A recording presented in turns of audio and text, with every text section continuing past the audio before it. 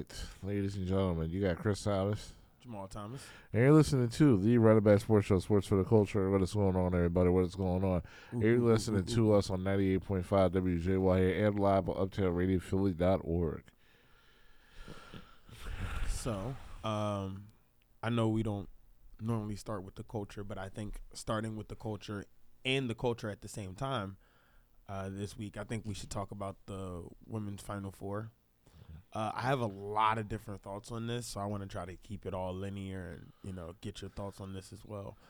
But instead of going straight into the game and straight into, the end of the game and the aftermath of that, I actually want to talk about a point of something and something I'm wondering, it's a topic that we talk about all the time, a topic we used to talk about a lot more when Carmen was on the show. But how come the popularity that exists within the college basketball ranks for women can exist in the WNBA? And I kept racking my brain, and because for whatever it's worth, colleges will always have their own shoehorned fan base based on, hey, this is an academic place that I either attended or my father before I attended, or we grew up working for this school, so our family is going to their games for years. Whatever the case, whatever the connection, right? People have these ingrained attachment, for better or worse, especially before NILs, to something that they viewed as different from major sports, is different from the machine, which is funny because it's always been $1 million to now $1 billion business, at least for the past 30 to 40, even close to 50 years, I would say, right? But I think the thing for women's college sports in general, but think about it, the women's softball World Series is broadcast on what? ESPN. Constantly, whatever it's on, right? It's going to be on. Women's college basketball has its own channel there. ESPNW, the SEC channel, women's college basketball games come on there. So it feels like the coverage and the exposure of women's college women's basketball, and the pro game is so exponentially different. And the easiest thing is to say Title IX plays into this, the history that's already ingrained in there because of the fact that women's college basketball has been a tradition for a lot longer than the WNBA has existed. And I understand that. But I'm just trying to figure out how do we get the buzz around this Angel Reese and Caitlin Clark game, or like those Stewie teams, or those DT teams, or those Maya Moore squads, or those Candace squads? How do we get that same love, that same coverage to truly follow them in the WNBA, to where the revenue is where it is, and the issue is the women aren't getting their proper share of it in and of itself, right? Let alone what they could be making and then would be getting a percentage of. So I wanted to get from you, why do you feel like, because I just noticed, like, even the Twitter engagement, the eyes of the world, people tweeting about it, it felt like more people know who Caitlin Clark is than Jonquel Jones. Or the fact, like, the Liberty pretty much have put together the Warriors, and no one cares. Not a soul. But they have Sabrina Ionescu, Breanna Stewart, and Jonquel Jones. For an NBA comparison, that's like putting Luka with KD and Jason Tatum. That's cheating. And no one cares. But Angel Reese and Caitlin Clark was must-see viewing. Where do you stand? And the thing is that the final game between LSU and Iowa, it got 9.9 million viewers. I was listening, men's basketball, good luck with that. And the funny thing is that weeks ago, like I said, like, honestly, over the years, the women's tournament have been better than the men's. Consistently. Yeah. And I think also it has a lot to do with, obviously, I feel like the outdated rules, but when you have a league, like, after, like, you've been in UConn for 4 years, because that's a requirement, or when you're 22 years old, there's only one of, like, 12 options you could legitimately go to. So from that aspect, I can understand why you have to stay, like, all 4 years. So therefore, it builds a storyline where it's like, we watched Aaliyah Boston, like, grow between our eyes, going back-to-back championships with Dawn Staley. And, like, we saw, like, Paige Buchers was supposed to be next. Yep. But, then she tore his ACL. Then all of a sudden, Caitlin Clark steals pretty much everything about her shine now. Yep. Bar for bar. Yep. And now LSU, who's probably after South Carolina was eliminated, because they had a whole undefeated season. They won 45 straight. And now you look at that team, everybody on that team is like 20, 21 years old. So they have literally the ability to run it back. Angel Reese is only 20 years old. Mm-hmm. So I think the issue is that I think now because you have the brand, because it's the combination of they're finally marketing, these women athletes for what they are. They're athletes. They're stars. They have a story that wants you to engage and wants you to follow. They cook. They hoop. Like Caitlin Clark was literally like pulling up like local jump shots like last year. That's how I figured out about her. And then when you combine that from what always used to be probably like Big Ten basketball has always been, so prominent in college sports. We combine great players playing behind, these legacy schools, and now these legacy schools is now UConn, what Dawn Staley's been doing for South Carolina, and like now we're seeing these programs like LSU and like Baylor over the years. Like we're now seeing like these great women who are now not only being showcased, but they also have the backing of a big school. Whereas like I feel like meanwhile with New York, it's like, listen, you got the Yankees, you got the Mets. Basketball, you got, even though people don't really care, they got Brooklyn at the Barclays Center, and it doesn't matter really how terrible they are. Everyone's going to go to a Knicks game on a Friday night. Yes, you are. Yeah, and it's like no disrespect to the Liberty, like the Liberty. But here's my argument, and I'm sorry to cut you off, but if you're going to say, why would I choose that over any other thing? When their season is going on, they have no competition. Now, you could argue their competition is the Mets or Yankees, but I would argue that most Liberty games or WNBA games, especially because of how they understand the scheduling works, they schedule themselves around the baseball season. Yeah. I feel like there needs to be a true, like, actual push from the media, whether it's the WNBA doing a new CBA, however it goes.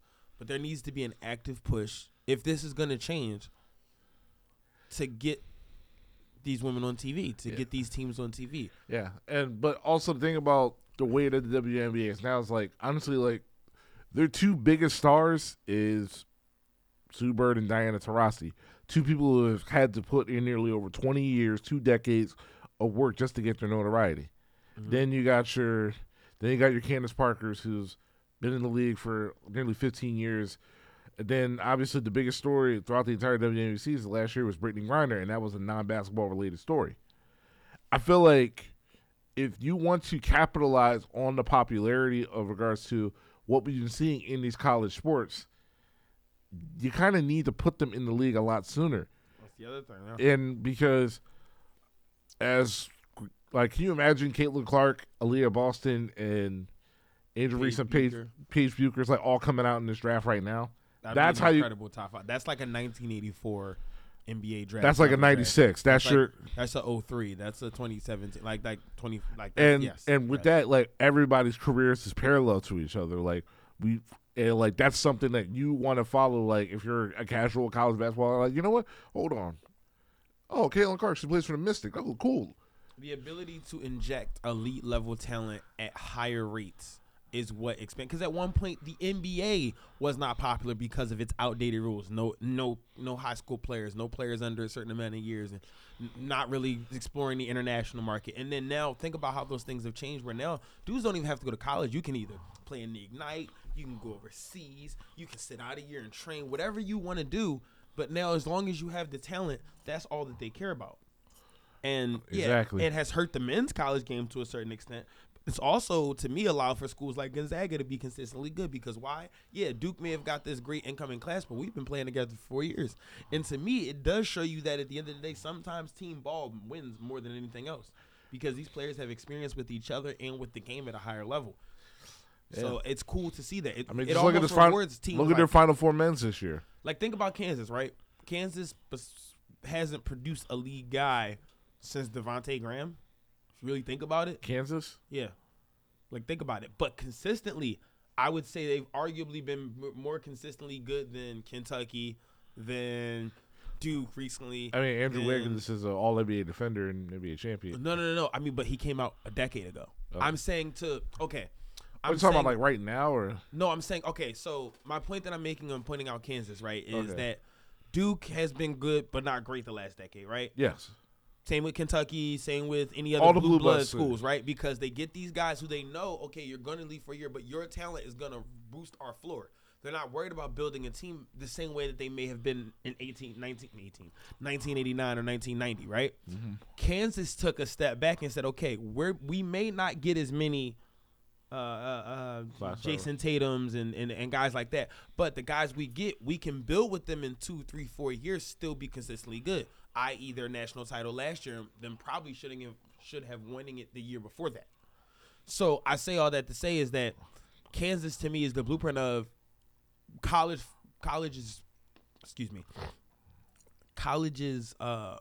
being forced to play a different game, but also leveling the playing field, creating more parity. Think about it. This is an NCAA tournament where all of the number one seeds are going.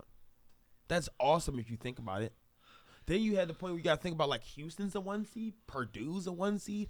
It's creating more parity and more leveling throughout all of college. Yeah, and in the Final Four, 3 of them have never won a title before.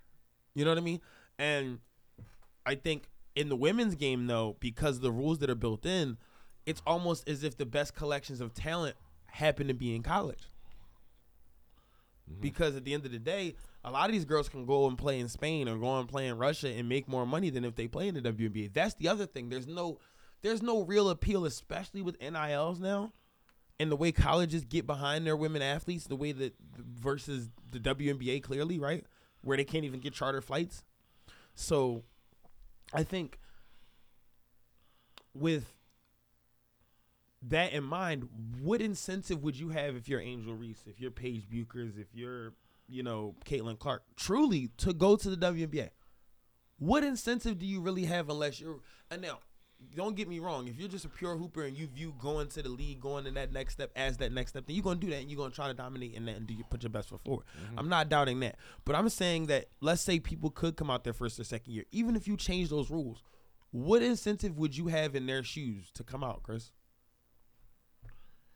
I mean, if I'm making all this money, I mean, at this point, college. You think LSU got charter flights for their teams? You feel me? They got sponsorships, bro. You feel me? Yeah. That's you feel me? Who you think got a better meal plan? The Seattle Storm or the LSU Tigers? I'm just saying at this point, because of the NIL deals, all the money's in college now, man. Because think about it. Look, can you imagine how much money Reggie Bush would have made back in the day? No, but the only difference I will say is in the NFL, they can point to and say, oh, this is your NIL deal. That's cute. We can pay you $150 million guaranteed if you're worth it. You gamble on that. Yeah. MLB can say, oh, that's cool. You were in a couple commercials because you were in the College World Series. Here's 10 years, $422 million. Hockey. I can keep going. But you know who can't say that? I mean, but then again, very few baseball players get that opportunity. No, and I understand that. Now, baseball players might be a bit more hesitant. And more importantly, you got to wait like 6 years before you can even get that kind of money. Okay, so fair. So baseball may be the only example that's a bit, but that money is out there. Okay. Is it out there at a more available rate than football, yeah, I'll agree with now? that. The same with soccer. Like, you can play internationally in soccer, get paid a lot more than you would in MLS. And so I'm sure if you're a soccer team, let's say college soccer was being broadcast on the way globally, or not globally, in the country that college basketball and college football was, I would argue it would probably be more profitable to be an NIL college player than an MLS player, right? Yes. So with all that being said, the WNBA falls behind something that is in its infancy, in its 25th year of conception. That is a problem. Because, yes, it is part of a bigger beast being the NCAA and being college sports in general, so it comes with more money attached to it. Yeah. At the end of the day, the fact that if we looked up who's the highest paid player in the WNBA and who's the highest paid NIL women's athlete in college, I'd be willing to bet a large amount of money that whoever that college athlete is making more than that WNBA player. And that's a problem. And it shows that it makes it feel like, and if I'm looking at it from just a purely financial, forget the love of the game, I would feel like my ceiling is college. I would feel like, all right, well, I'm going to just be the big woman on campus right now, ride it out, and then I'll either go overseas or I'll turn it into a journalism job, i.e., Candace Cheney, and they both played in the league, but some people played in the league for a couple of years and then slid right to ESPN because this is more money than if I'm, you know what I mean? Yeah, because like financially wise, there's a shelf life to it. Exactly. And that's why they all of a sudden they start taking those jobs. Like obviously those two, Monica McNutt also. Rebecca Lobo, like, you know what I mean? Like, so Sue and DT, but Sue and DT, like you said, they are the outliers of what it is like to have a long, super successful Kobe Jordan like career in WNBA. And not to say like Cheryl Swoops is a legend, probably the GOAT, and it's not to disrespect, but if you look at just the amount of time they played versus the amount of time that Sue and DT both played, and then to both be going out of this. Well, no, DT's still playing, right? Yeah. So to still be playing at a high level. And we in what, year 21 for DT? Yeah. That's crazy. So it's like I just was thinking about that, but man, awesome tournament. Shout out to all the teams. Shout out to all the people tuning in. Shout out to South Carolina. Shout out to Dawn Staley for standing up for her players. And it's funny because when people speak on real stuff and then it happens right after it's just like it's like the Shannon Sharp song. It's like, bro, what you want me to say? I'm like clockwork. Like, what did I try to tell y'all? And as soon as Dawn spoke about how you cover these girls, how you treat them like that, and she didn't have to mention race. She didn't have to make it a race thing. You knew what she was talking about. And then for the way that they covered this end of this championship game is, I don't even want. So let's get to the championship game. The Tigers of LSU versus the Hawkeyes of Iowa. Shout out to the boy Biggie, who we got to think the New Day's reuniting tonight on Raw, right? I would hope. I would hope so. Okay. Speaking of, yeah, no, but be that as it may, great game. I don't know if you got to see any of the game, Chris. I was on a flight. You were on the flight? All right, awesome, cool. Then I get to narrate for you what happened. So awesome first quarter. Caitlin comes out 4-6 from the floor from 3. She's balling. She's pulling up from 35 feet. But LSU is matching her shot for shot. So it's a back and forth game. In the second quarter, the best thing I can describe is one of, I don't know, I'm not even trying to be like hyperbole, one of the better college basketball runs I've seen in the midst of a game, where it was just LSU just turned it up a notch defensively. The shot making was A1. Shout out Jasmine Carson. Obviously, shout out Angel Reese. Mm-hmm. Like, just their entire squad was just cooking. Like, and it was funny because for a while Caitlin was finding the shooters, but when they switched to a zone and made them uncomfortable, Caitlin couldn't really get going after that. They started to body her up, just throwing multiple women at her, and it was really nothing they could do. And, I mean, to be honest, from that point, it was academic. The lead stayed somewhere between 12 to 18 for the rest of the game, got as high as 20. They made a small run and got it down to 9, but that was the closest it was, and that was maybe 5 minutes to go in the third. And from that point, LSU cruised, man, a beat down. Yeah. But and unfortunately for Iowa, it's like you can't play, the sag-off defense like it did with South Carolina. Exactly. And so LSU got shooters. Oh, do they? Yeah. And they were shooting that night. Yeah. And obviously, as the game winds down, LSU star Angel Reese decided to let Caitlin know about it, hitting her with the "You Can't See Me," obviously popularized by Tony Yayo and popularized by John Cena. Obviously pointing to the ring finger. Kobe did it back in the day. So did Steph Curry. Obviously insinuating we're about to get a ring. And then Joe Burrow did it. And then Joe Burrow also did it. AD did it in the bowl. So, what we're trying to say is normal, goated, for lack of a better term, she got that dog in her behavior that we as sports fans are taught to love. The I'm putting up air quotes, the quote unquote toxic behavior that we're taught to love, the hate, but for real sports fans kind of love. So it's like the TOs, the people that's like, I'm gonna let you know how good at what I just did was. Deion's, the anybody, Larry Bird, Magic. Like, if you think about Larry Bird and Magic and what they did for the renaissance of basketball, right? The thing that's so legendary about them and everyone from that era is Isaiah was known to talk crazy to you. Jordan was known to talk crazy to you. Larry was known to talk crazy to you. Magic was known to talk crazy to you. Barkley would talk crazy to you. Dr. J would punch you in your mouth and talk crazy to you. So this is the inception of what a lot of people would argue is the golden era of basketball, right? Mm-hmm. And then you get the the GPs, the KGs. You get the Tony Allens, the Pat Bevs, the Draymonds, the guys who talk crazy. You know what I mean? The guys are Dylan Brooks all the way down. That's part of basketball. And, excuse my not having as much knowledge of who are the best trash talkers in women's hoop history, but I've heard about the legendary Cheryl Miller. You know what I mean? Lisa Leslie will let you hear from time to time. Cheryl Swoops was talking to you. You know what I mean? DT will talk to you. So, and obviously a lot of these young women, we let you know, and we saw yesterday, those LSU girls was talking to those Iowa girls. And I was all with it, because if Iowa had been kicking they behind, guess what? And Iowa would have been talking to them, I would have been all with it. You know what I mean? It's even Chris and I who, obviously are all Philly, everything, but some of our favorite moments in sports are that in the greatest, most iconic moments, we seem to always find ourselves on the opposite side of the ring. Some like Jonathan Majors, Michael B. Jordan, Creed 3 type of stuff. You know what I mean? Where it's just like always, this is my favorite guy, this is your favorite guy, and they go head to head. So it's funny that we know all about hey, one of us takes a L, the other one takes that victory lap. Talk your talk. You know what I mean? But seeing some of the people, obviously, Lamo, Dave Portnoy to point out, and, a lot of these, not for lack of a better term, for honesty, a lot of these white pundits coming out and trying to crucify this young lady for, I don't know, celebrating and not caring about how Caitlin Clark. Now, had Caitlin Clark never done that, here's something I'm going to tell you. I still wouldn't have a problem with it. If you don't want me to win the way I want, make me not win. Do something. I am from that school. And people have this thing of oh, well, what are we teaching the children? Be better. And I mean that, and I don't mean it like this harsh, we don't coddle our children, or we don't tell their children, hey, you did great. And no, but if you want this person to, I would tell my daughter, whom I love very much, and if I had a son, I would tell him the same thing.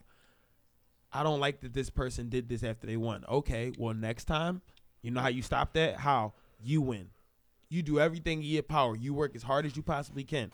And guess what? Even if you lose, guess what you'll know? Even if they're doing that next time, they'll know that they felt you. And that's the truth. And that's all you can do in sports, especially team sports, is control what you can control and let the chips fall where they may. Yep.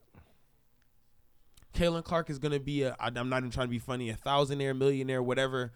At this point, she may already be and then will be when she gets to the WNBA. That's not going to matter to her. The rest of those girls, some of them will go to the league, some of them won't, but their lives will be fine, and that will not matter. And guess what? Angel Reese is going to be a star in the WNBA in a couple years, and it's not going to matter. And guess what? Anytime that she wins or loses, people are going to celebrate and taunt to her, and there's going to be losers who are going to be like, oh, remember this? And it's like, this girl's out here living her dream, playing a professional sport, and you're on Twitter talking trash on her, and she is the loser? She's the disgrace? Nah, I think you got the game messed up. I think people live in this social media bubble and think that I don't know. I don't ever feel the need to I make my jokes. I crack my joke. I tweet too. I use social media just as much, if not more, than the average person. But it's just funny that when people really get caught up in how people's opinion of things like that, or people's opinion in general, really should not matter to you. But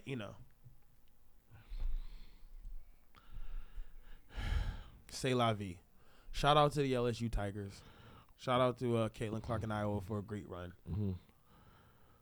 When I heard show some class or she's being disrespectful, I'm like, everybody else knows exactly what it means. It's a dog whistle. Yep. We spend everybody at this point, unless you're being willfully ignorant, should know exactly when people like Keith Olbermann, Dave Portnoy, Michelle Savoya, or any other person that's on of the European persuasion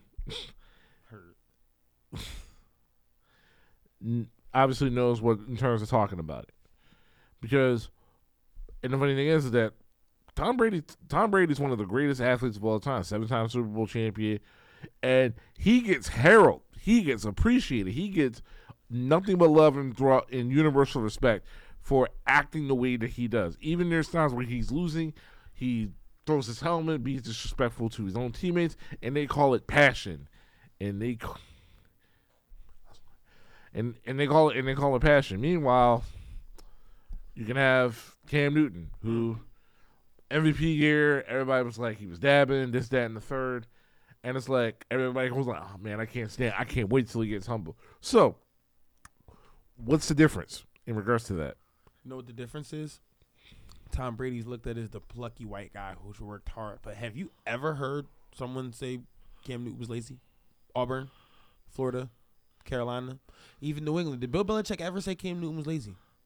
I don't think I've ever heard anyone say, like, and this is real rap. Look at the man's physique. Look at the man's stamina. Look how long. He still looks like he could play right now. He'll be one of them dudes like Shannon at 45 who will still look like he could play right now, even if his body says no. Yeah. So there is no difference, Chris. The difference is how the media will always cover black athletes and how the media will cover white athletes. And whether it has no gender to it, it has no age to it, it is literally simply, for lack of a better term, figuratively, literally a black and white thing. Yeah. And honestly, for the longest time and for years, black athletes look like listen, act like you've been here before, do this, that, and the third.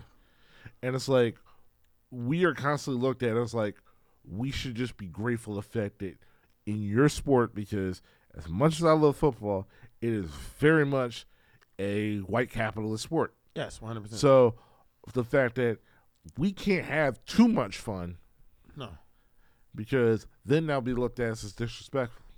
We can't show too much passion as opposed to the white counterparts, because that is looked as arrogance.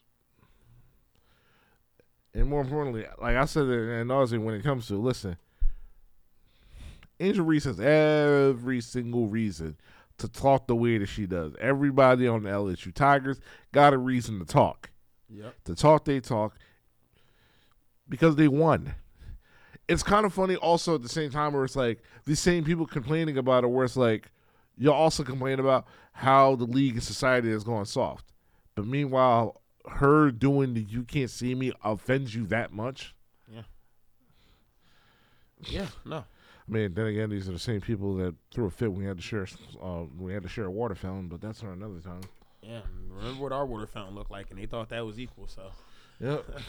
Nothing's ever good enough. But like I said, shout out to the Iowa Hawkeyes. Shout out to the LSU Tigers putting on a phenomenal game. Excellent. Boys, you got your work cut out for you tonight. Shout out to UConn. Man, shout out to San Diego State. I hope it's a great and awesome game. I hope Kimba and Kawhi are in the building because that would be cool. That was probably the last time I really was watching the tournament, watching college basketball when Kimba was killing the game. So I look forward to a good game. But I think there's an elephant in the room that Chris and I need to talk about. A big 4-night. We're on the 4th night of Elephant. It's been WrestleMania. I think you count 5, the event that we were supposed to go to, but that's neither here nor there. But it's in Philly next year, so we're going to be there. Right. WrestleMania week was and is still happening. This is the final night, I guess, of WrestleMania week. And I'm going to be honest, I still count SmackDown as part of WrestleMania week because we got to see what happens to start SmackDown. So some people are going to debut on Friday as well. So let's start with Stand and Deliver, man. Awesome event.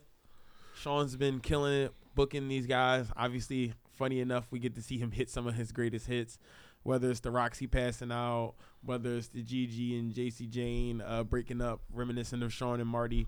Just his fingerprints and imprints all over this. Obviously, Mello and Trick being Sean and Diesel reincarnated 30 years later. It's all great. So let's start an easy one. Match of the night for you. Gargano Waller. Yes, easily. Same. You and I both really love Grayson Waller.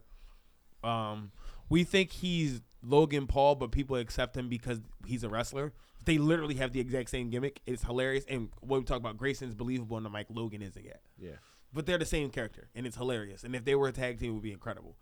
But the guy's naturally talented. He's not afraid to take risks. I legit can't wait for the day that he's at Mania doing the between the legs twice, elbow drop off the top of a ladder through the ladder through somebody. It's gonna be awesome. It's gonna be epic. And I just hope he gets his flowers for that. Johnny Gargano, what more can you say about Mr. Takeover, man? Coming to do it one last time. Well, I guess we thought it was one last time before, but one last true time NXT. I have a really weird thing. Tommaso Ciampa's been out for a while. I think he's healthy. I think that was the final send-off for Johnny. I think we're about to get DIY versus Sammy and KO in Puerto Rico. I know I'm super fantasy booking and Imagine the World, or we might even get DIY and Sammy KO tonight. You know what I mean? So we'll see. I don't know. Maybe the Usos aren't done. Maybe Roman's like, get your belts back tonight or y'all are done, whatever the case may be. But amazing match. Least favorite match of the night. This is gonna shock you. Braun and Melo. Yes. I knew you were gonna say that. I think the way it started off was good. I felt like Melo didn't get enough offense in. And if it was supposed to be his showcase, it was supposed to be about. Yeah. And speaking of that, I get by any means necessary that's literally Melo's character in terms of you got to get it done, you got to get it done. But I didn't need the Trick Williams interference. I think that was also to keep him heel. Because I think if he does the respect thing, like they're still going to chant you deserve it on Tuesday. Nobody's going to boo him. Yeah. And I think Sean and them kind of understand at this point, like fans want to cheer for him and Trick. That's why he's been more face leaning in the last couple of months. You have to pull the trigger on that eventually. And I think with Braun being the top babyface being gone, you need the new top babyface. It's Melo. So he can be some sort of tweener, I guess. Or maybe he even turns on Trick. Slowly but surely, like, hey, I don't need your help. You know what I mean? Whatever. Yeah. So you never know. There may be a story to tell there, and it may not. But you also, okay. I'm not gonna say I do get protecting Braun before going to the main roster. If he hasn't been pinned in a year, yeah. So he's probably coming up tonight. Matter of fact, I'm sure Austin Theory is gonna talk his talk on Raw, and Braun Breaker's music is gonna come on. And that's going to be your match at Backlash, Breaker versus Theory for the U.S. title. Yep. So, I agree with you. I would say honorable mention to, and I'm sorry to do this because it feels like I'm coming down on women's wrestling, but I'm not. I'm sorry. The tag match was terrible. It was. I don't like Kiana James and Henley Fallon. I'm not invested in this storyline. I don't like Briggs and Jensen if it makes anybody feel better. AKA Dollar Tree, Kaden Murdoch. Like, no, I'm just sorry. You're not about to sell me on this. So, but I do like Issa Dawn and Alba Fire. I bangs with them heavily. So, I'm not going to lie. I think it's cool that they're tag champs, and I think they're going to help carry that division a little bit. But, yeah, I could have done without that match being on the card, to be quite honest with you. But overall, I'm excited for the direction of NXT. I do want to see a couple. We didn't talk about the other candidate for match tonight. The North American is. By the way, is Wesley the greatest NXT North American champion of all time? Is he there yet, or is it still cool to you? Cole. Melo? No, it's Melo, bro. You don't think Wesley is up there yet? I mean, he getting there. He getting there. He needs what, 1 or 2 more bangers? Yeah. Yeah, no. Awesome match. I'll be real with you. I've not been super invested in the Wesley story. Obviously, we talk about black wrestlers. We're going to support black wrestlers regardless. But I'm going to just be real. I've not really been invested in Wesley. But, man, what could I say after Friday? Or, after Saturday afternoon? That was a masterclass. Shout out to Ilya Dragunov, who's one of my favorite guys. I've never cried at the end of a match that wasn't like some sort of, and obviously Dragunov's journey to beat Walter or Gunther was emotional, but the finish of the match itself was so good it made me cry. The sleeper, his reaction, his body giving out on him, like, it was awesome. It was all great. And Dragunov deserved this moment to shine. Shout out to Dragon Lee fitting right in, coming and not missing a beat. Yeah. Axiom is friggin' awesome, and I've really been underrating him. Those 5 guys set it off. Shout out to Jordan Devlin, a.k.a. J.D. McDonough. That boy can wrestle, man. Like, no, real rap, give him that boy can wrestle. And I like his gimmick. I mean, I hope, when he gets to the main roster, he gets to kind of like hang out in the IC title, US title scene, maybe get a couple tag title runs. He'll always be a good hand. But yeah, WrestleMania Night 1. Man.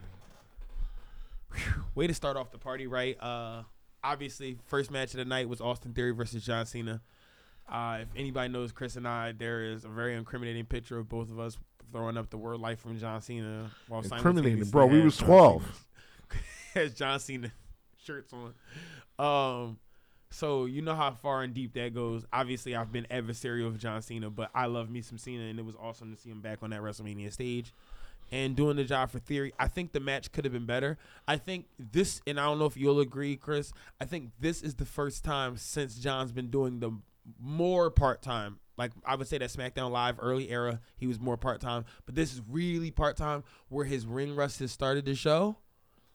Is that fair? Where it's like, it's still smooth. He's still going to hit his spot. Still John Cena, but it's just like, he's not going to give you a 25, 30-minute banger. Like, he don't really got that. Honestly, I felt like they could have gone 10 more minutes. I think he could have, but just for time constraints, the purpose was just to get Austin Theory over. Exactly. And he did that. Austin Theory went over. Obviously, nefarious tactics, a well-placed low blow, and A-Town down later. And Austin Theory is still United States champion. No doubt he's going to come out and talk all of his talk tonight on Raw. So that's going to be awesome to see. Match number 2, if it's not escaping me, was the tag team showcase. What more can we say about these 4 teams, man? I'll be honest. I thought this was a throwaway. Obviously, we all knew the Street Profits were winning, and this was literally a chance to get them on the card, get them some pop, and get out of there. And in 10 minutes, these guys kind of stole the show. Night 1. I mean, obviously, we're going to talk about the crescendos and the awesome matches that existed on the rest of this card, but, like, shout out to them. Shout out to those 8 men. Real rap. They were all cooking. They were all cooking. Everybody from Braun to Ricochet to Braun was getting cooked on, man. Yo, that Angelo Dawkins pounce on Braun was an awesome spot. Yeah, and the Chad Gable, like rolling German on him was freaking awesome. Yeah, man. Otis looked great. Chad Gable singles run. Yo, seriously. Book of Triple H. We need Chad. I need Chad Gable and JD McDonough like I need air. I need Chad Gable and Dragunov. Oh, disgusting. No. Is Dragunov the one that beats Gunther for the IC title? He comes up. Think about it. If you keep him at 1,000 days and you have him and it's like nobody's starting, then Dragunov music hits and you don't need to say nothing. They just get in the ring and stare at each other and the fans crying, holy. But I'm sorry. I'm fantasy booking. Awesome match. Great. If I had to give it a grade, I'd say a B+. I would shoot an A. For what it was, it didn't overstay its welcome. It got all 8 guys over and the right team won. Moving on. Logan Paul versus Seth Rollins. I mean, what more, like, and I know people are going to be like, oh, there's been rookie, but when I say rookie, to me, I mean Ronda Rousey, who has an athletic background, but is by no means been a professional wrestler her whole life. Kurt Angle had an incredible wrestling background, but had never been a professional wrestler in his life. We talk about incredible rookie years. We talk about Brock Lesnar's rookie year. We talk about Kurt Angle's rookie year. You talk about Ronda's rookie year. You have some incredible rookie years in WWE history. Sheamus' rookie year. You know what I mean? I've never seen anything like Logan Paul. To where I think at this point, I'm there, and this is going to sound messed up as a lifelong wrestling fan, but I'm going to be honest, and I don't mean this in a mean way, but what I'm going to say needs to be contextualized. There are guys in that locker room that I feel like are beneath him. And what I mean by that is, like, why would you even book a match with him? Like, meaning, I'm sorry, like, Logan Paul Corbin's not going to happen. Why would I ever face you? Logan Paul versus Elias, why would I ever waste? If it's not Seth, if it's not Roman, think about the names he's faced. Miz, Seth, Roman, Rey Mysterio. Like, I'm not stepping in the ring if you're not a Hall of Famer or you're not a main eventer. You feel me? Like, yeah. And I think for him to already be at that level, 5 matches in his career, I know Triple H is like, yo, whatever you need, whatever contract-wise you need, let me know. If this is not what you want to do, I understand, I'll back off, but you got to see what you got here. You got to see what we got here. I truly believe he wanted to be, he could be world champion. Like, if he really wanted to be, he'd be an excellent heel world champion. A delusional, like, oh, look at me, I got the belt going on. He'd be an excellent world champion. I really do think that. Like him doing his impulsive show. With the belt over, come on, yo. And they'll be like, yo, where you get that from? He was like, yeah, I'm WWE champion. Like, wait, hold on, you wrestle now? That gets more eyes on the audience. Yep, that gets more eyes on him, more eyes on the audience. It intertwines. He can bring in other celebrities or other, like, so, him and Seth, man, tore the house down. Awesome match, well planned out, well paced, great spots. I love that buckshot lariat. I love the KSI table frog splash spot. Was awesome. Was a great pop. Man, I love Seth getting the win. I love Logan Paul, but Logan Paul doesn't need that win. Seth needed that win for storyline purposes because Cody comes out wants to whine, and Seth comes out like, hey, listen, I won last night, so I want the tribal chief. I don't care what you want. Thusly, we start that rivalry again. You can go right back to that. They haven't seen or not seen it, but they haven't really interacted for a year. You can go right back to it if you want to. So, great match. I think 15 minutes or so. Great pace. Really nothing else to say about that. Who would you like to see Logan Paul step in the ring with next? That's the thing. Like, their premium live events, like, they're, like, now we're getting, like, exclusive there. It's like, next month they're going to Puerto Rico. They're having Money in the Bank in London. I would like to see them in a Money in the Bank match.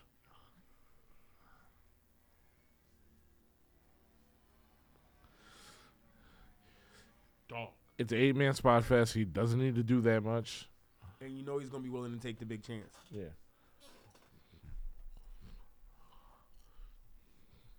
That's yes. Yes. You've had some ideas, but yes. Logan Paul for the Money in the Bank. Hunter, Paul, let me talk to you. Yeah. If you're listening to the show, which I know you don't, Logan Paul needs to be in the Money in the Bank match. He doesn't have to win it. You don't have to book him to win it. I actually think he shouldn't win it. He's not ready yet. But holy crap, that moment where he's up in that ladder in that ring, nobody's there, and you making him wait, and everybody's raining down. And then whoever you have win that, whoever's the baby face runs up, rushes up to the top, whether it's a flip off the ladder and they win, you just created a star. You're welcome. The next match after this was, I believe, Dominic versus Ray. Yes. One of my other favorite matches of the night. Dominic's entrance was awesome. Ray's entrance might have been even more awesome. Shout out to the Eddie feature. Shout out to Snoop Dogg. Snoop Dogg was the MVP of this weekend, bro. Real rap. We'll get to that on night 2, but shout out to Snoop freaking Dogg. Great match, man. I know people like to make fun of Dom, and I get it. Yes, for who's Dom's father is, for the amount of ring time and people he's probably been around in his life, should Dominic Mysterio be better at wrestling? Yes. That's an objective thing to think as a fan. But I think to crap on him because he's in this position doing the best he can be doing, and you feel like there are people that are better than him, that's not fair. Yeah, and when you look at his character work over like the past 6 months since Clash of the Castle and now Judgment Day, like even the stuff that he does, like essentially kind of like in a way off the clock. Mm-hmm.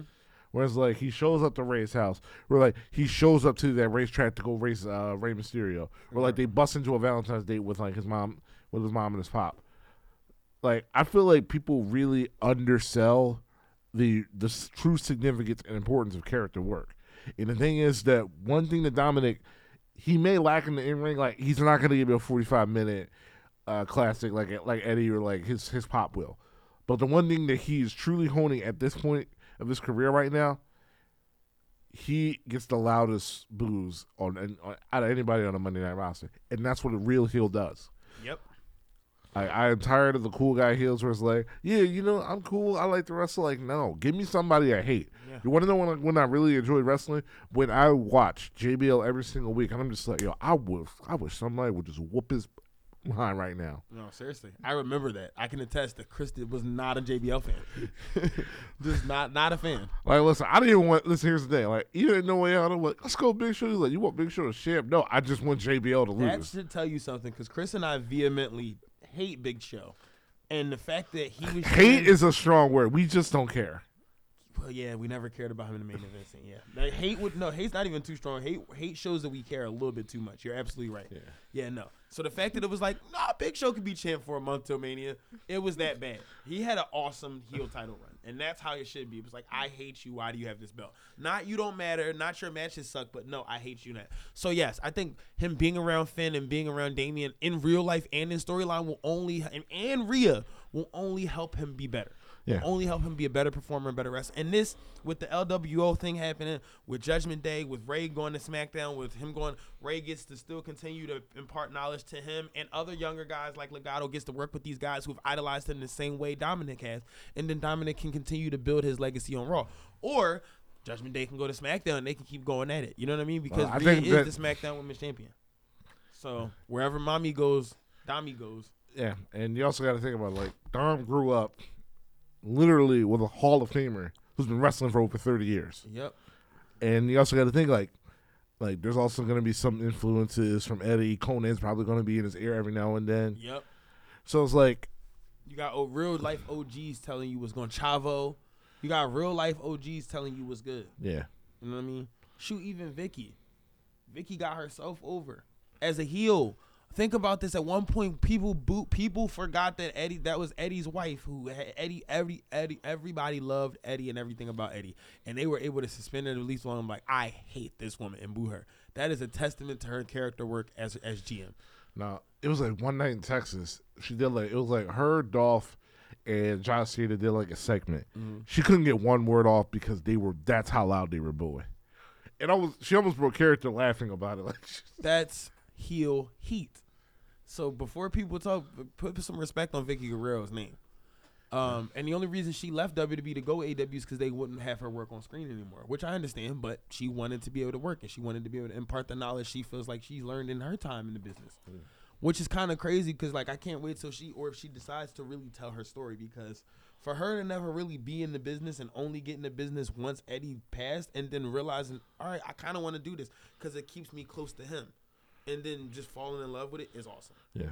So shout out to Vicky Guerrero, shout out to Dom, shout out to Ray having that father-son moment. That was awesome. Speaking of Rhea and Judgment Day, next on the card was probably one of the more emotionally awesome and mostly charged matches on Saturday. Obviously, Rhea Ripley versus Charlotte Flair for the SmackDown Women's Championship. This was a masterclass, dude. One of the most well wrestled. I feel like it does it a disservice to say women's matches. I put their 2 WrestleMania matches up, and I mean this with no harm. If we're talking about matches that qualify, so you mean you had to face this person twice on the main stage of Mania, right? Mm-hmm. The only 2 matches that compare to that are the Shawn and Taker back-to-backs. I'd put Charlotte and Rhea at 36 and Charlotte and Rhea on Saturday up against any 2 matches in Mania history. And I truly mean that. Their chemistry is off the charts. Their abilities, strength versus strength, athleticism for athleticism. When I tell people Charlotte's the best wrestler in the world and they laugh at me or they're like, oh, whatever, it's matches like this that would I prove my point. Even losing, even going out and doing the job, something people say she never does. Because here's the thing. Someone has to win for their losses to mean something. I'm going to say that again. Someone has to win for their losses to mean something. Right, Chris? Yep. The reason I can't behind Omos is not even because I can't squint and see how he could be awesome. He needs to beat somebody I care about first, so then when he loses to someone, it matters more. Or at least it doesn't. Or even better, to give an analogy, it doesn't matter. Charlotte losing to someone matters. Charlotte losing to someone at WrestleMania matters. Charlotte eating the pin to someone at WrestleMania matters.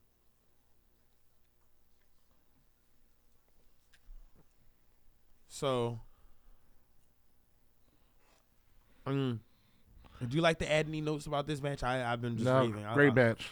Like great match. Fight person won. Rhea is a star born. And it's crazy that she's still only 26 years old. That's ridiculous. Yeah. She's got another decade to dominate. Yeah. Well, the one thing I really do hopefully now is that she won the title. So hopefully now, like, I'm curious to see if she's able to now be in a position so now she'll be able to elevate, several talents when she gets in the ring with.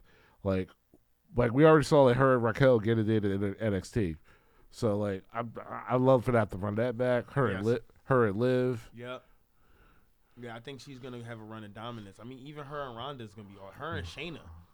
Like, you got to – like, there's a lot of options there. You're 100% right about that. Yeah, the thing is that – I think the one thing they do is that, like, even though Judgment Day is heel, I think the way that they've painted Rhea, it's like she feels like a tweener. Yeah. For sure. Yeah, because, like, when Damage Control came out and they were talking, like, crazy to Rhea's like, all right, cool. Just get in the ring and I'll shut you up. Exactly. Like, normally another heel would just, like, laugh, play it off. Like, nah, I'm good. I don't feel like wrestling in that. No, she wants all the smoke. Exactly. She don't care who it is. That's why they call her the Eradicator. I wish her a good and fruitful championship run. And speaking of good and fruitful championship runs, and speaking of people being salty, can we set this up the way that this needs to be set up? As two friends who've been friends almost 20 years. It's funny how relatable Sammy and KO's story really is. I say that to say, people a couple of years ago when Sammy and KO's contracts, both of them, were nearing to be free agency, and at this point, I'll admit, AEW had a lot of momentum and a lot of great things going for them. A lot of people were saying, get out of there. They're cutting everybody. There's no space for you. They're never going to take you seriously, Sammy. They're never going to take you seriously, KO. And since then, Sami Zayn has gotten one of the best gimmick matches in WrestleMania history out of Johnny Knoxville and the Jack Behind crew. And Kevin Owens main events in WrestleMania against Stone Cold Steve Austin, a sentence that had he uttered that to his 15-year-old self, he probably would have had a heart attack, thus creating a time paradox of him never existing in the future that we know. And then on Saturday night, as brothers, as best friends, they walked out to the ring and main evented WrestleMania together for the WWE tag team, undisputed tag team titles. The first time in Mania history that the tag team titles have been on the line in the main event. And I think the first tag team main event in Mania since the first one, correct? So we're talking history on history on history with story built in, and this match was once again another masterclass. Emotional, super well worked, all the right spots, all the right emotional beats, the right team won. And that moment where Sammy hits Jay with that third haluva kick and gets that pin, and you could just see the vindication in his face.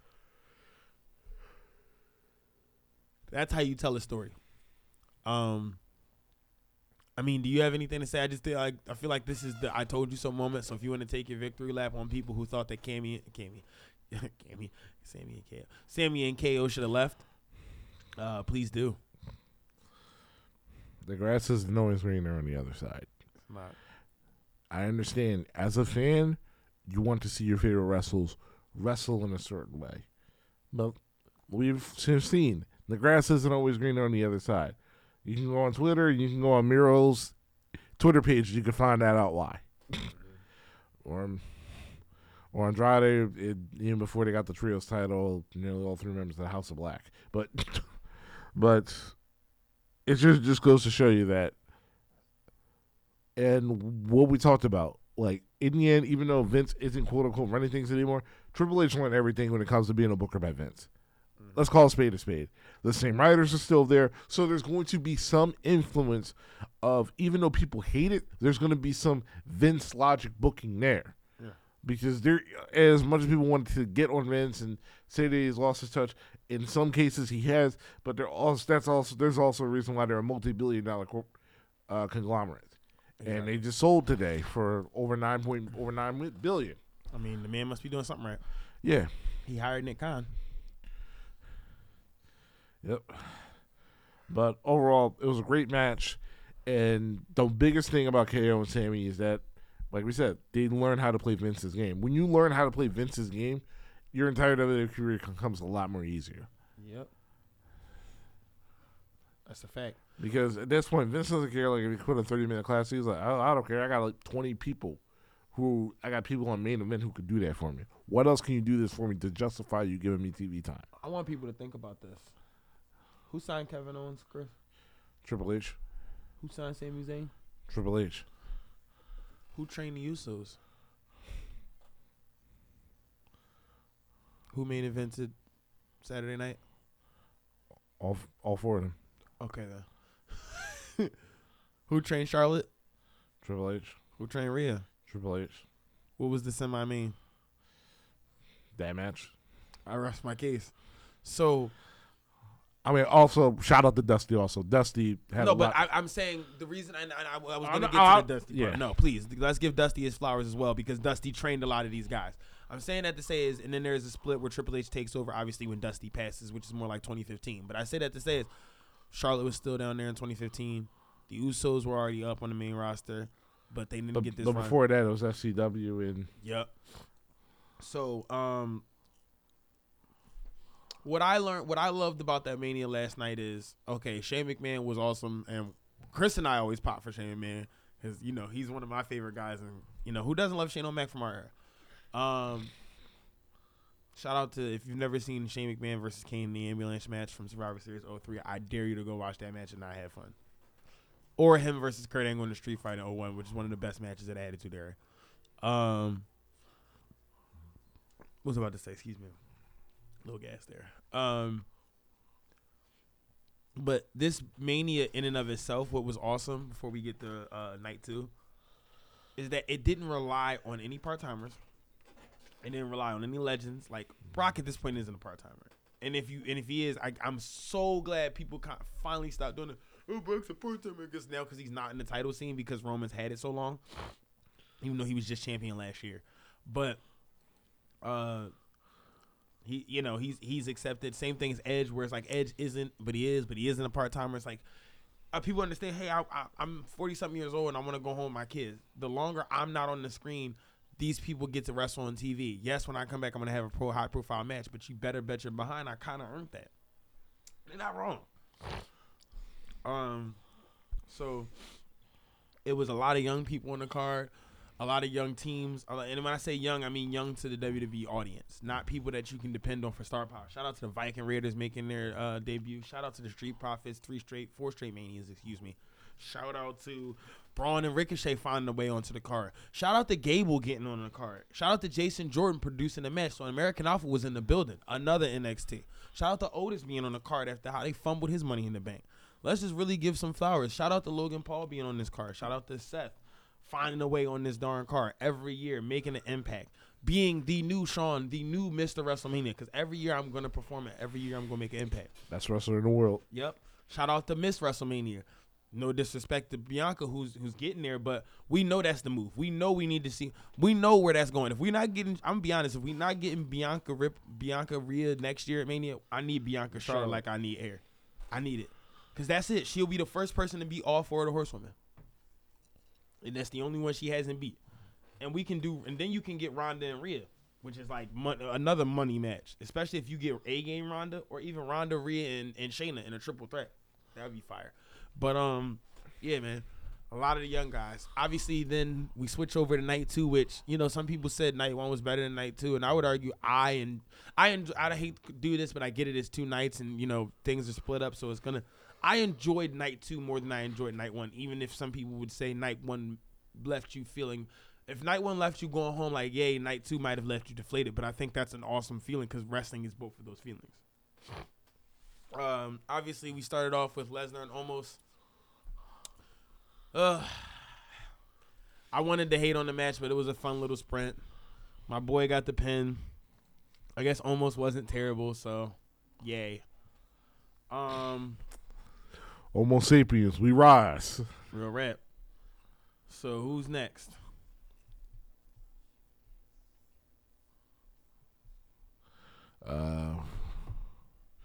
The women's tag match.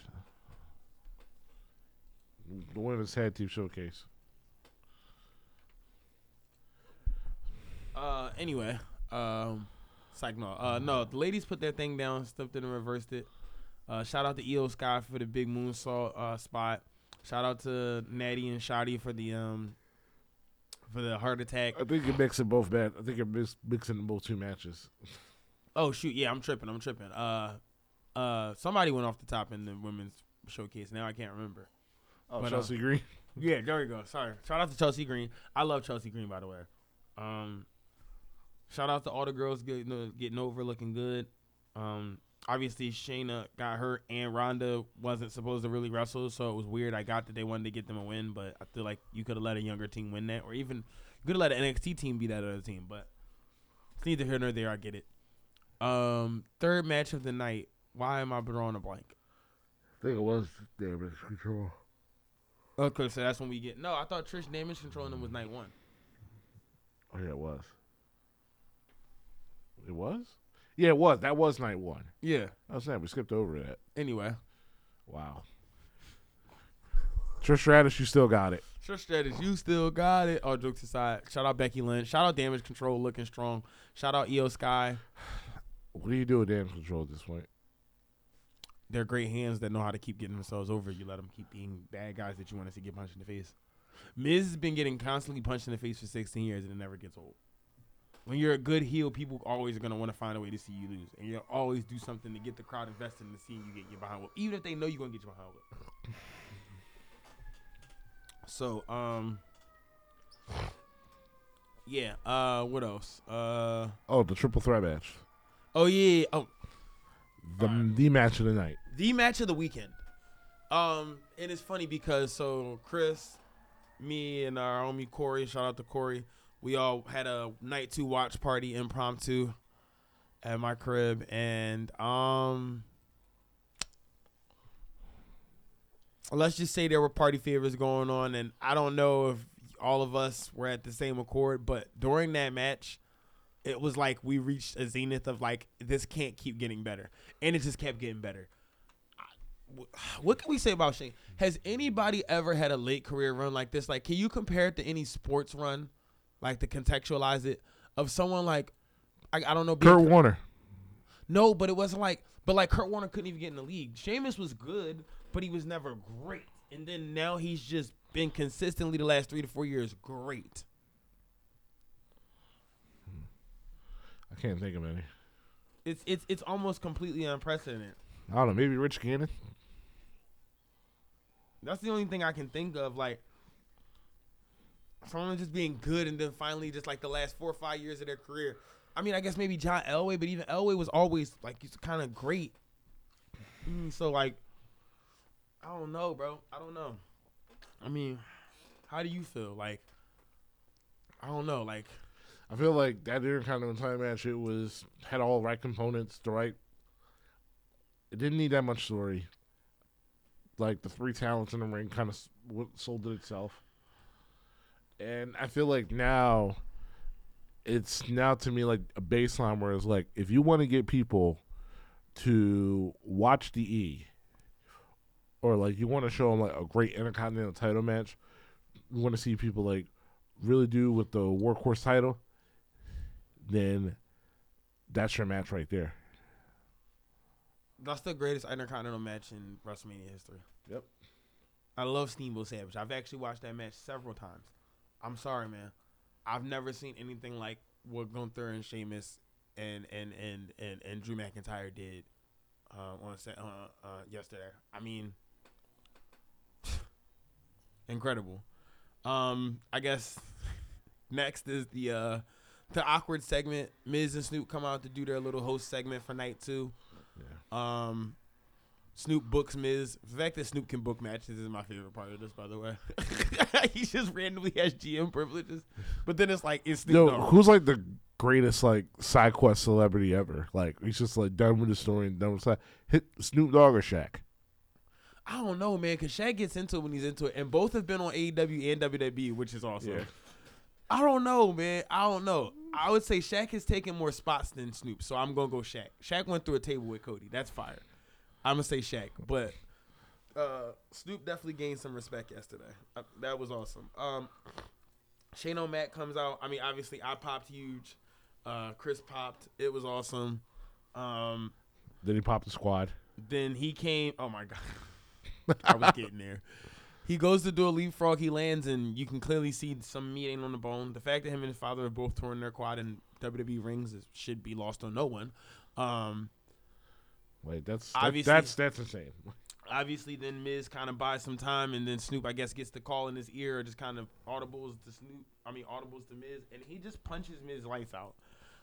Then proceeds to do one of the weirdest, softest looking people's elbows ever, because, also Snoop is not a trained wrestler and is almost a 50-year-old man. I'm sorry, it's over a 50-year-old man. This is the dogfather, the grand dogfather at this point.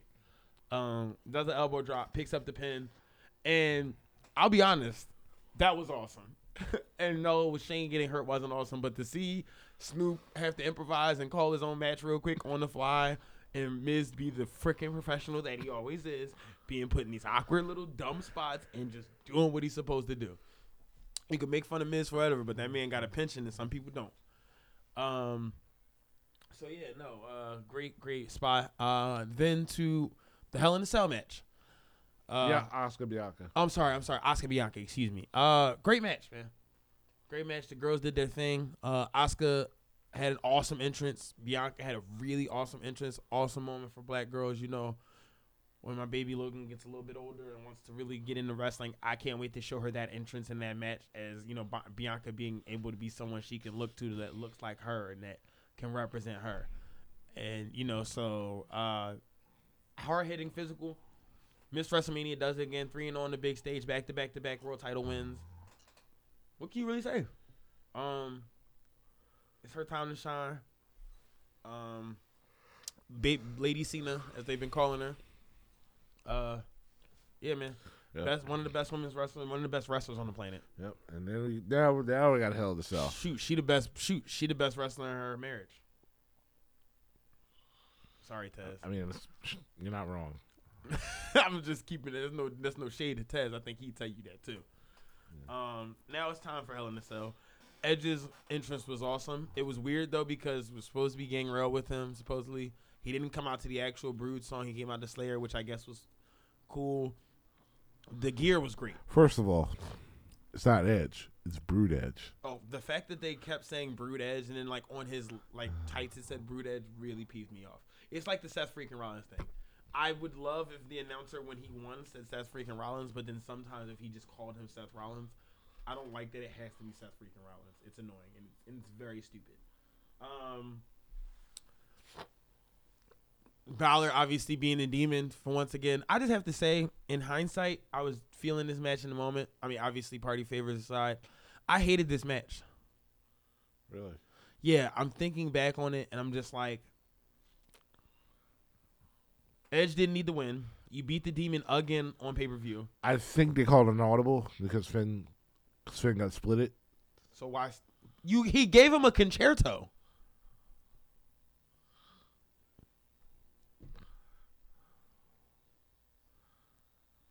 Audible? And a concerto's not really a concerto anymore, man. No, but I'm just saying, Chris, if you're saying the audible, why did the win have to change? It's not like I couldn't. They had a whole match after that part. I don't think you remember that. I do. The man did a coup de grace off the side of the cage. You forgot about that part? Yeah, but he missed it. Listen, I don't know how Brood Edge's powers work. Yeah, I'm not going to sit here and explain it to you because I still don't know how it works. I'm sorry, bro. But think about like the purpose of the story was for Edge to finally get his comeuppance. Think about Edge as literally akin to the fact that the next time you go to Toronto, that's going to be his last match. He has a shelf life in terms of what he needs to do and what he needs to finish. Okay, so shouldn't he be putting over as many people as he can? Unless this feud isn't over. I mean, I'm pretty sure Judgment Day is going to go after Ray for reality. But here's the thing, like, here's the thing. Balor made Edge say I quit, like, back in October. I was like, with that, I'm one of those few people where it's like, I don't think Finn losing the way that he did is going to affect the stock. Especially with Triple H loved the guy also. Right about that. And you also have to think, like, how much it took for Edge to took down the demon. Because it's not like, he, like, fell off of a turnbuckle that magically exploded. Stop. No. We don't talk about that, Mike. I would have rather him book him, like, beating the demon to death with a chair and then winning the match, like Stone Cold at WrestleMania 17. But to insult my intelligence and to have a random turnbuckle, Chris. You brought it up. Why'd you bring it up? That's the only dumb title defense of Roman's whole reign. If you take that title defense out, it's still a legendary run, but it's like, why did you need to have that in there?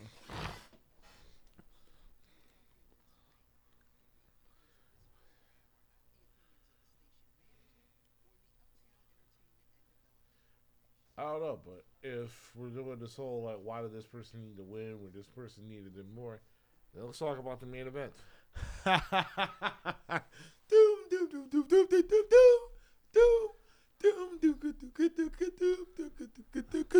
mean, speaking of not needing to win.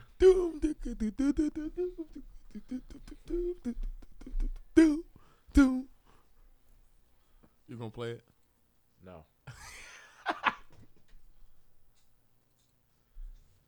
Absolutely not. Why not? No. What happened?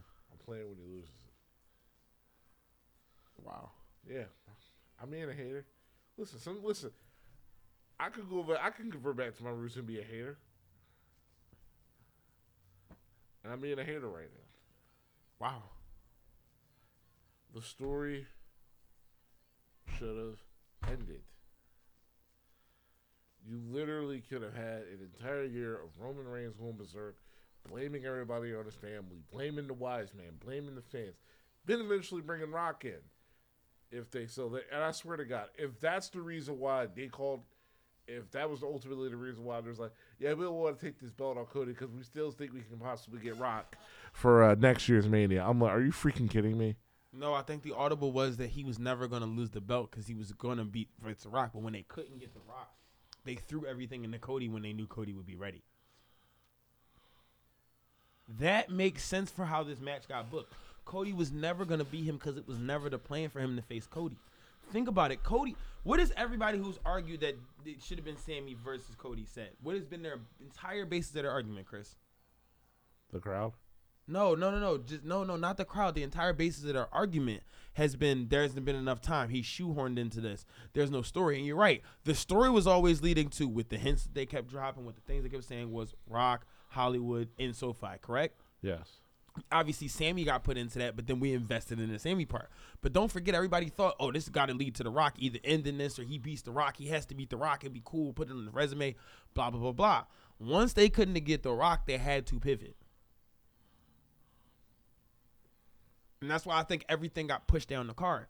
Because, remember, it was supposed to be Cena versus Logan Paul at one point. But that got called off. So then, because they pushed Cena down to Austin Theory. So I don't know how, maybe I think we would have gotten Seth and Austin Theory at Mania.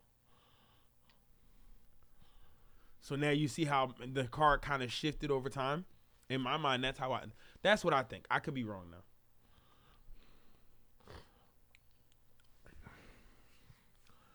I don't know. Personally, I didn't get it. Match was great. Match was awesome. Yeah. And also they protected Cody by making sure that Solo interfered. Yeah.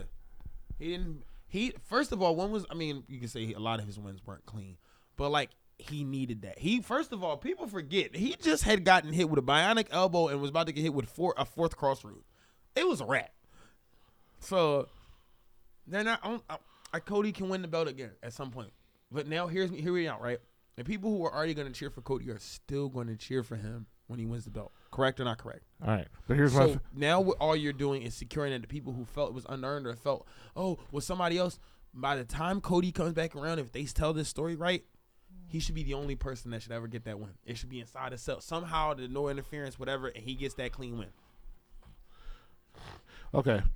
But my thing is that isn't the purpose of WrestleMania kind of to tie up a loose end and bow tie stories though? No. Yeah. Okay. You don't think this loose end got tied? Okay. And also, some Manias have continued on because how do you get the WrestleMania rematches at Backlash most years? Oh, yeah.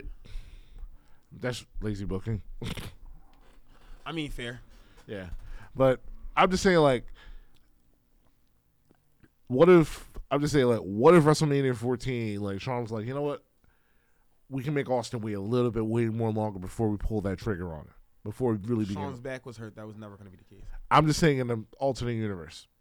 In an alternate universe, there was no one who didn't want Austin to win the belt. There are people who don't think Cody should win the belt. And I get it, you can't please all the fans, but the truth of the matter is, I'm going to go with and my belief is, okay. I'm sorry, 81,000 people screaming, whoa, to the top of their lungs. I'm going to take their opinion over that little, large, loud minority on Twitter. You think I'm talking about Twitter people's opinion? I'm thinking some people backstage still are like, I'm not sure yet. I really do think that. Because if you're saying there's no other reason, then what other reason do you have to keep the belt on Reigns? Unless you feel like there's more meat on this bone or they have someone else picked out to win that title from him. It could be Seth. It could be Jay. It could be Solo. It could be Bray. It could be somebody not on the roster. It could be Melo in 2 years. You never know. It just might not be Cody yet. Shoot. What if Triple H's announcement is like, due to light of interference, we've been seeing this time and time again, I'm stripping Roman Reigns of the WWE Championship. He's still Universal Champion.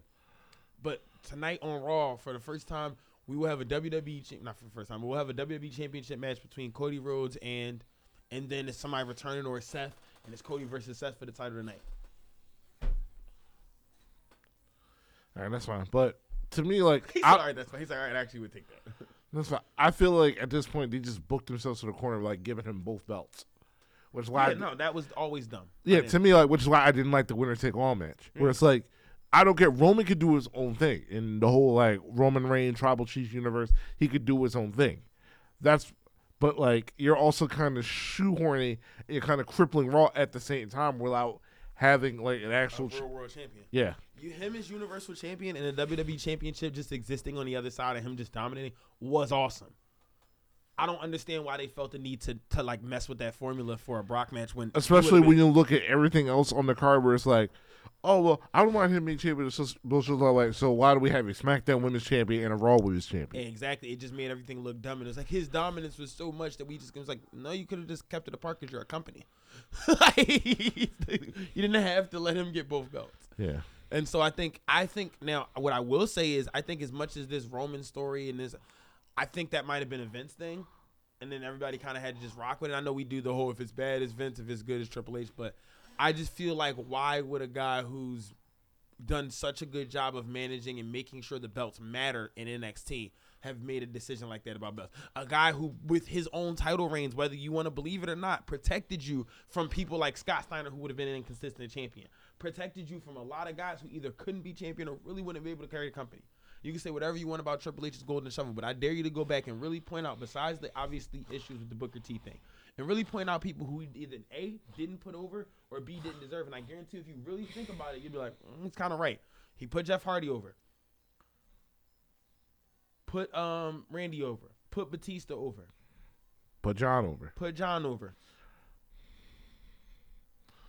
Who is he burying? He didn't put the belt on Kevin Nash. He didn't put the belt on Kane.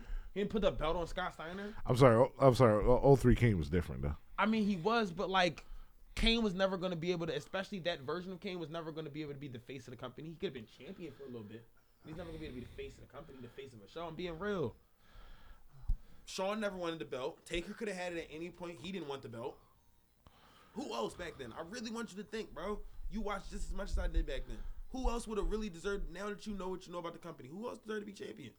Please tell me. On Raw? Yeah, we talk about the Reign of Terror. Who really deserved to be champion? Be real. No one? No one. Like, be real with you. Who really would have been able to carry it week to week the way Hunter did?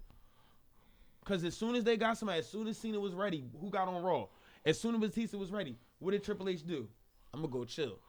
I want you to think, from, let's say from 02 to 05, let's say from, screw that.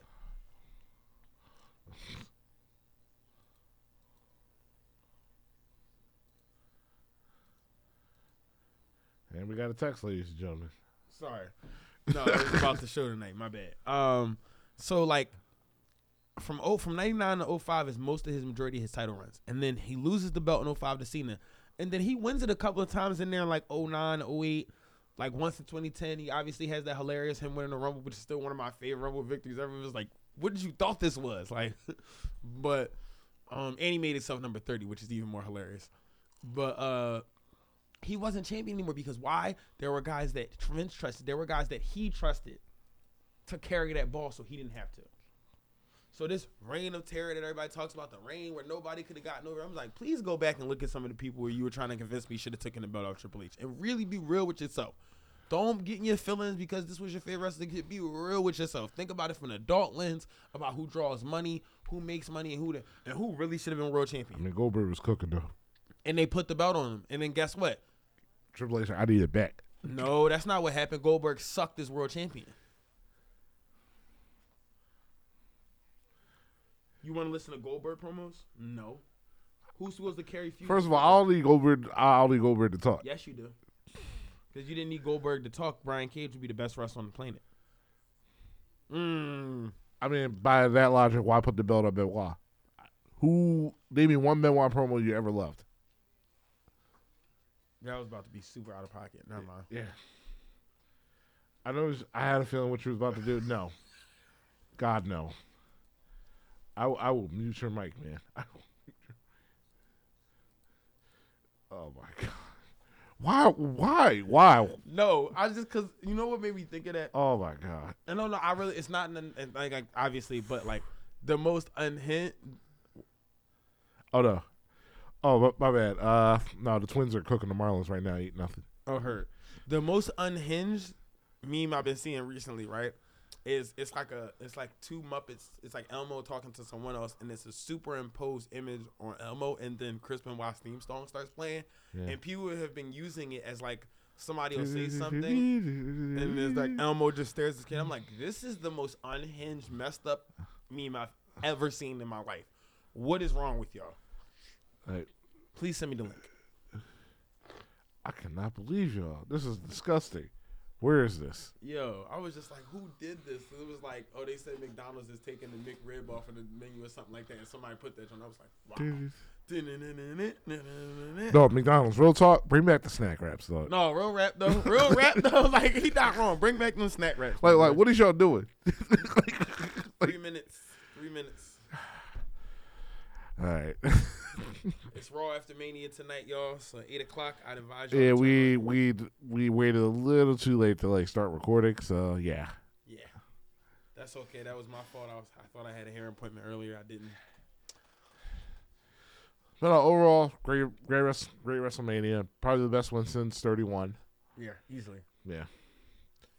And I feel like now, Hunter slowly but surely is definitely making a stride as the booker. Yes.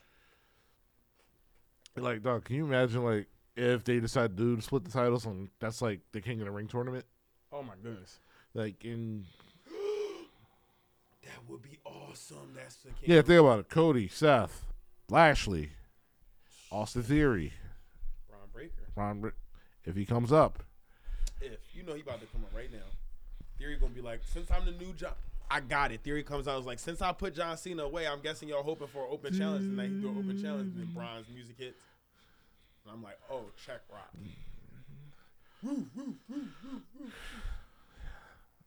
Oh, you're a Breaker fan now?